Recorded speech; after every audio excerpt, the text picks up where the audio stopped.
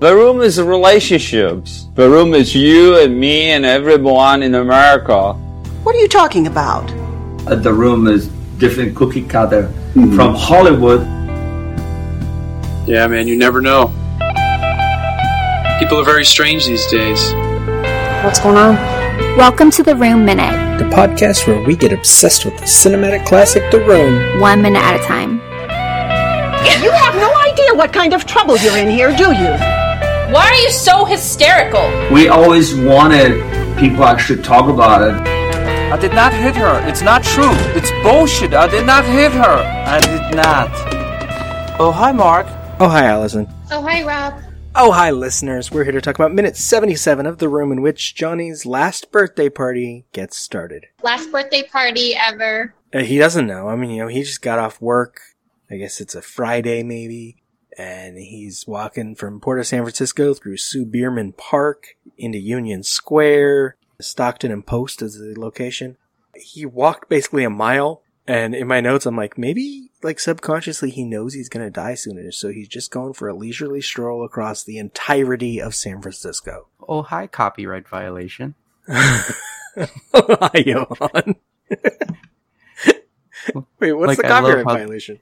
Where they hide the Disney? Oh. Yeah, the Disney They're like, no, it's not quite Disney, so we're not really putting that in the film. Which is funny, because you could totally just walk past the Disney store. It doesn't, that doesn't matter. It's in a public location. Yeah. But Tommy would not want to. Yeah, but it goes into... He doesn't want people's the brands. Thing that would Disney be okay if they realized that their logo showed up in this movie?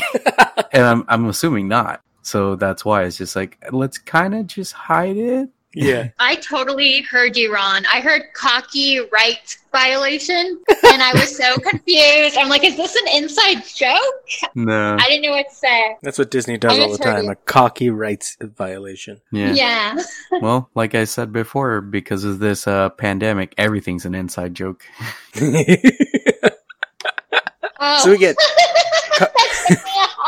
I get it. It took me a second. Coming off the last minute, we get 25 seconds of Johnny walking. I mean, it's no Jerry, but still, it's a lot. You said, he's walking about a mile? By the time we see him at Stockton and Post, I believe it's a mile from the Port of San Francisco. Yeah.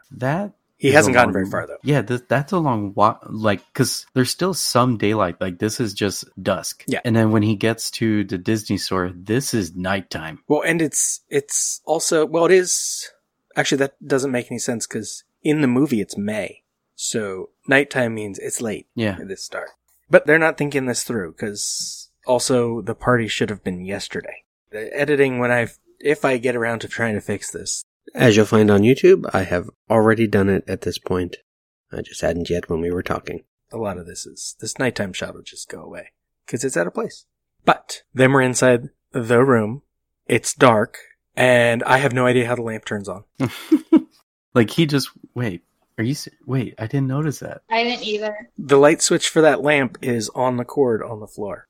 We've seen it before when Denny sat on the floor. Wait. I believe it's when we saw it. It's one of those lamps. You could have a light switch somewhere for it, but the light switch should be by the door. Not only that, there's no light switches in this room. All the lights go on. Yes. And no one is near a light switch. Well, there's no light switches. At this point, we've seen every part of this room, and there are no light switches. Yeah, so... It's magic. No, but it's all the lights go on, everywhere. Yeah. And everyone's in the center of the room.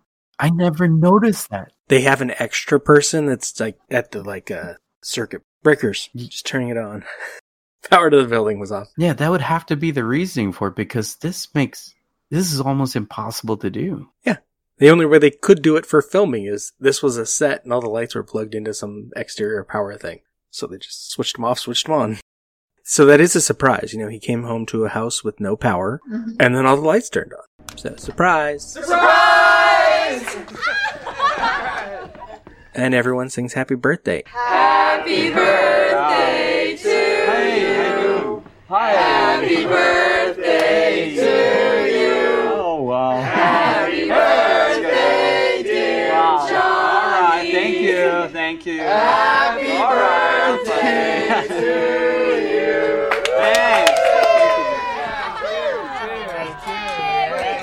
Thank you. everyone is, by the way, pretty much everyone we've met in the movie, except for one, because there is no Peter. We get Denny, Mark, Lisa, Claudette, Stephen, who we haven't met yet, Michelle, Mike, actress Piper Gore, Carrie McDermott, and Jennifer Vanderblick, a guy, Bennett Dunn, and Amy Von Brock, who is the makeup artist for the film. And I'm not sure which one she is. We get people we haven't met.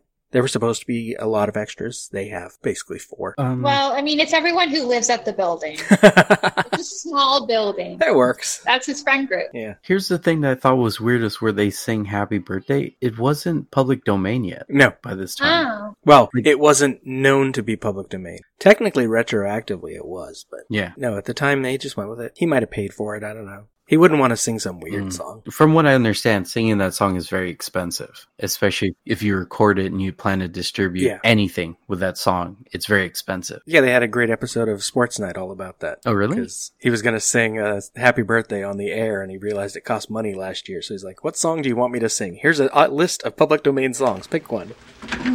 Yeah, Isaac, you got a second? What's going on?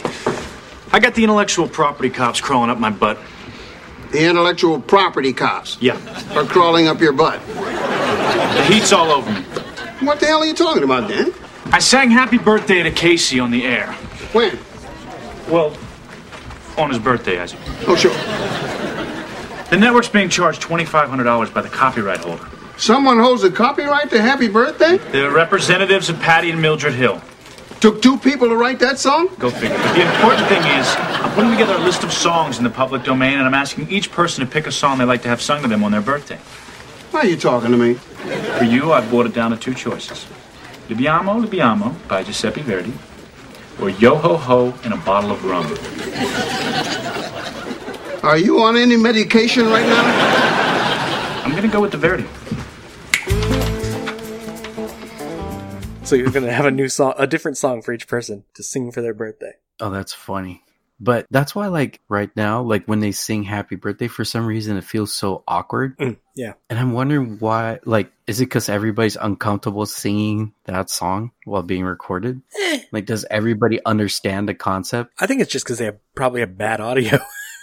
I think people are used to singing this song. Yeah, but in private. Maybe. I don't think about it like that. Like, if someone was recording me, I don't think I'd care. But these are also people that don't, there's 4 people in this room that don't know anyone else. This is their first day on set, and they're just in this weird place, and everyone's singing, and for whatever reason, yeah, it's a bit weird. Yeah, there's a weird energy. It feels so awkward. And then Johnny makes it worse by talking the whole time.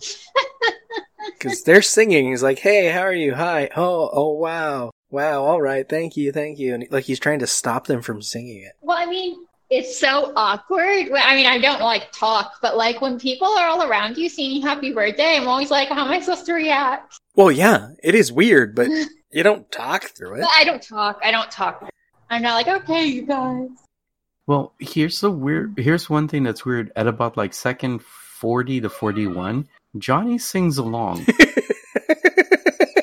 Well, he's wishing himself a happy birthday.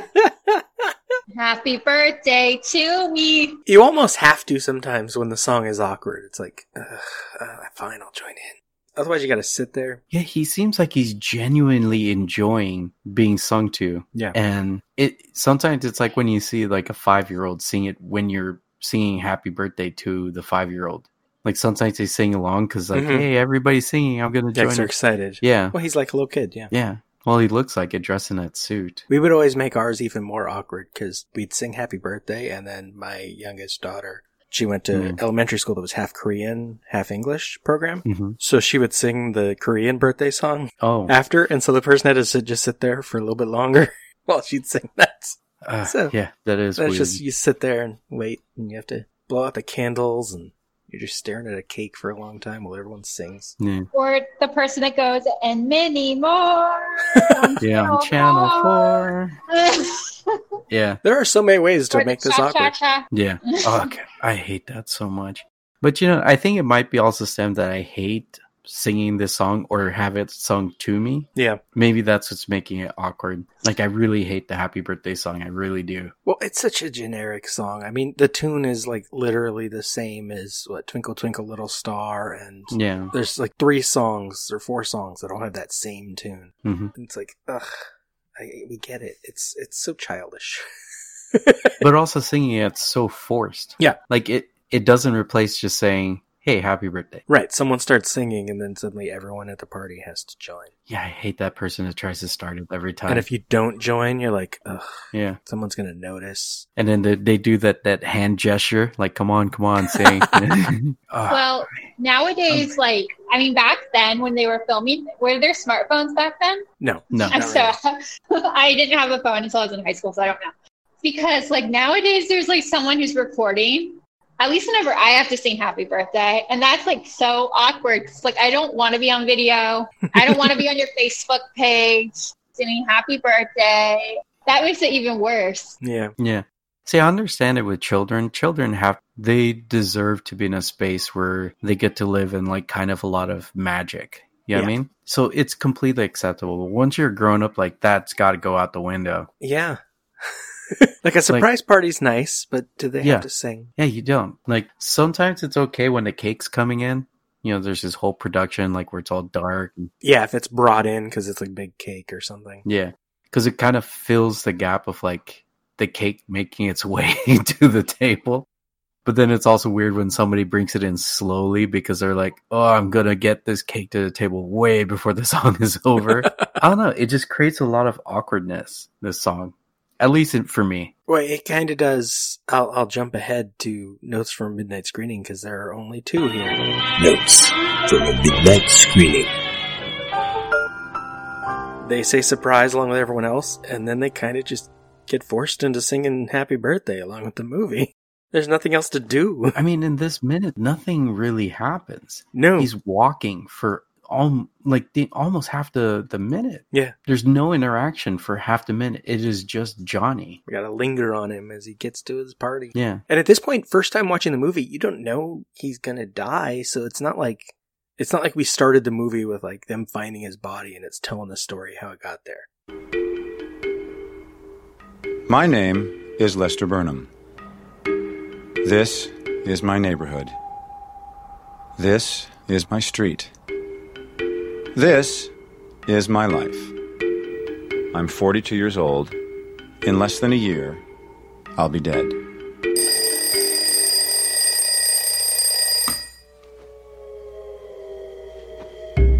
Of course, I don't know that yet. And in a way, I'm dead already. Because then you could build sort of tension as he's on the way to the party where he's going to end up dead. Yeah. We don't know how it's going to happen. So one thing I want to bring up about all this walking that makes it really, really awkward is, have you seen that movie, The Good Shepherd, with Matt Damon? Yeah. So the one thing that ruins that movie for me is the fact that there's a lot of walking and it makes no sense because it's almost a minute long. Or he's walking in a building and he's walking down a long hallway and all you hear is his feet. This sort of thing is just so unnecessary because it establishes nothing. There's no spying. There's no conversation. Right. You're just watching somebody walk a long distance. And at least last week during the jogging, there was a conversation. Yes. This is just nothing. Yeah. So this is it's so more than unnecessary. And I understand they're just trying to get the most of filming in San Francisco when they're there, but they must have shot so much and so much was cut out that it feels like we gave him enough that he wanted of actual San Francisco. I wonder if it would have worked better if there hadn't been, what do we get, 4 different shots of him walking here. If it'd just been one. Yeah. The Port of San Francisco one, he's off work. Cut to party. But it's maybe they had 3 more left and he's we got to use all of these. We filmed them. Yeah. Because they used basically everything they shot. Except for the alley version of the Chris R scene, which they replaced. Yeah, and it seems like this was a kind of difficult for them to do because it seemed like in The Disaster Artist, it was a spur of the moment trip to San Francisco for Greg Sestero. Yeah. So they were doing all that they could because they probably weren't set up to stay there much longer. No. It was just a day trip. And they didn't have permits or anything. It was just go back to San Francisco. And Tommy would go back and forth between San Francisco and LA anyway. But yeah, Greg was living at this point still in Tommy's apartment in LA. Yeah, but that's an 8-hour drive to 7-hour drive, maybe. Yeah. I don't know, 6 possibly. But it's still. You could do it in less, but you got to speed. I have. Yeah. I mean, I've made a couple of trips to Vegas, which is about 4 hours. 4 hours? But in the time it takes me to go to Vegas and come back, he only made it one way to one city. Mm-hmm. So I can't understand why you would want to establish so much of that city and you filming so much. It's like as if he wanted to show off that he was in San Francisco. And we still have never figured out why. Like, it does not matter that this takes place in San Francisco. Yeah. So, like, San Francisco is beautiful. Don't get me wrong. But it's not that good to have this much. Yeah. Lots of establishing shots. Yeah. Because it's not even like huge landmarks or anything. It's just like, this is San Francisco enough. It's like the Golden Gate Bridge. Yeah. In a way, the 4 shots we get here of him walking, had they not been together, are kind of nice establishing shots because they're not obvious. It's not Golden Gate Bridge. It's not Trans-America Building. Yeah, but it's not. It's good because it's him, right? Yeah, but when they're using stock footage of San Francisco, well, they didn't use stock footage. No, I know, but previously it wasn't stock footage. It was theirs. That was. Yeah. Are you kidding? Okay, no, he wasn't going to use stock footage. He could get a guy to go up on a hill and film something illegally. It looks so bad, though. That's because they didn't know what they were going to be shooting until they went up to do it. They weren't prepared. Yeah, that's right, true. They did a few shots of the Golden Gate Bridge, moving the camera back and forth, and then put their camera away and left before they got in trouble. Yeah, because I'm pretty sure they did not have filming rights for this. No. Because especially the scene where he's walking through the square. Like, it's just him walking. Yeah, you could point a camera at someone because you could pretend you're a tourist. Yeah. But there's no way, like, the camera seems still across the street, and he just walks across. Like, he could have done this himself. Mm-hmm. Like, covered the camera with a newspaper and just... Yeah, set the camera down and just walk around. Yeah, because he is not properly lit as he walks across. If it wasn't for the fact that we know it's Tommy, you can't tell what he looks like. You can't. There's no focus on his face. It's a huge shadow across the side of his face because there's no lighting, no proper lighting. Yeah, we just know him from the previous shot. Yeah, because at like second 21 where he's directly... in between the light post and the camera, it's just shadow on his face. Huh. So, I mean, this could be one of those moments where he just filmed it himself and thought he could do it. And he just set a camera up and just walked across. It could have. It wasn't, because Tommy wanted his professional director of photography to be there and do it. Yeah. But I'm just saying, but the way it's done. But yeah, it's so simple it could have been. Yeah. Or Greg could have done it. You know, because he made Greg go for the San Francisco stuff. Yeah, he probably forced Greg to do it. That wouldn't surprise me either. Well, Greg was there. Yeah. I know. It was, 4 people, I think. Yeah. It was the director of photography, Greg, Tommy, and someone else. I forget who. Like the actual cameraman or something. Or because it's definitely the sound designer. I don't know if they had a separate cameraman other than the director of photography, actually. Yeah. But if so, yeah, it was probably that. Even in the shots in the park, the audio isn't that great. Like, it seems like they just tried to get a quiet portion of the park so they could hear they could dub them. audio over it, yeah. Yeah, because it's not very good. So, like, who in the crew's there? And it doesn't seem like it's the right people that's necessary. Wait, I'm trying to see something. It seems like the light goes on when... I was just moving a little bit into the minute here. But second 30, the light goes on when the door clicks into the... Like, when he closes it. Yeah. So maybe... there's a completed circuit. I don't know. Because as soon as you hear the click, because that was the whole thing. That's what I thought it was, that there was someone that hit a light. But turns out it's a click on the door. So, I don't know. I think that's just an unfortunate coincidence. Yeah. Door happened to close when they had the sound effect in. Mm-hmm. So I'm double checking who was there. It was Todd Barron, who was director of photography number 3. Mm-hmm. Greg. Joe Pasella was the camera assistant, so he's credited as. So he was there. And then Zolt Magyar, the sound mixer? They didn't need to use any of the sound. I guess they got sound just in case, but you can hardly ever tell if it's real. So it was 5 of them wandering around San Francisco and just getting shots and then leaving. And whenever you go through these movies minute by minute, even though The Room is already a case of its own, the guy on the right of the surprise party, his name is Mike? What is his name? The one with the underwears. Yeah, that's Mike. Yeah. That bracelet of his, now it's catching my eye. It looks like such a douchey, like, opal stone bracelet, like, that's tied together with hemp or something. I don't know. I'm diving too much into this minute. I need to bail out. Yeah, I only have one more note, is I'm wondering where the bread went. The bread? We know Mark brought bread, and it is not on the... Why would that be your go-to? It's just what I noticed, because they do have the chips and the pretzels, which we saw, but not the bread. No, I mean, why would you bring bread? I don't know. They're weird. Like San Francisco has great sourdough. Maybe that's it might have been dip right sourdough. there? Yeah, maybe It was hard to tell because the way Lisa picked it up out of the bag. It might have been sourdough. Because at the bottom right of that table there, where I guess is it there? Yeah. See, so there's like it looks like celery wrapped around sourdough with cocktail sauce in the middle, which is very disgusting. Like that whole combination is disgusting. You put shrimp, not celery. Yeah. You don't put ketchup on celery, and use that to eat. Like one of them, the one in the center, that's definitely something from like Vaughn's. You've seen that easily. And then the cake looks like it's something from the bakery department. Yeah. Doesn't look like there's a lot of thought into this birthday party they've been planning. No. The cake looks kind of sad too. I think this is the first time we've seen that there's 2 candles with 3 wicks. Yeah. We thought it was just the same one candle that just kept going from scene to scene. Why would you put a scented candle next to food? It creates this weird aroma if it's a strong candle. It's such a big candle. I think they just had nowhere else to put it but to keep it on the table. Although they added a second one, so I don't know. They did it on purpose. Yeah. Whoever decorated this set this day, it's not very good. I have a feeling that's whoever decorated it did a half this amount, and then Tommy just said, no, more. It has to look like a celebration. And it still never got to what he wanted. He wanted a whole bunch of extras, and when he interviewed the extras, people thought he was weird, and people left. Oh, well, I mean, can't blame him. And this late in the production, Greg wasn't helping. He was like, I'm not going to talk him into staying. Yeah. Because he was tired of it. And you can see, when they're singing, he's not into it. Yeah. Could you imagine being an extra? First off, there's a good chance you're not getting paid to be in this. And the person who you're talking to looks like Tommy Wiseau.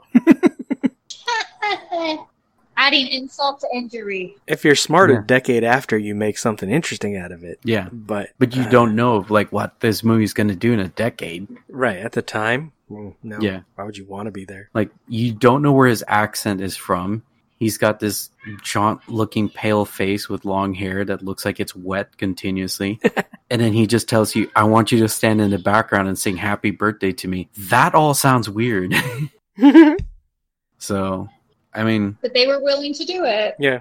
If they were willing to do it. Well, clearly these 4 were, and I think there's a couple more up on the roof that aren't in this scene. But there's also a good chance that if you're being put in this and you start to think like maybe I'll do this, like the shooting schedule is so off and weird that you actually cannot even plan your day to do this thing that you're not even going to get paid for. Right. Now this just makes it weirder and weirder. Except the one guy gets to speak in this scene. So he's the only one that really benefited for being added in. Well, and that's just because Peter had to leave. Yeah, but that's what I mean. He's the only one that really benefited.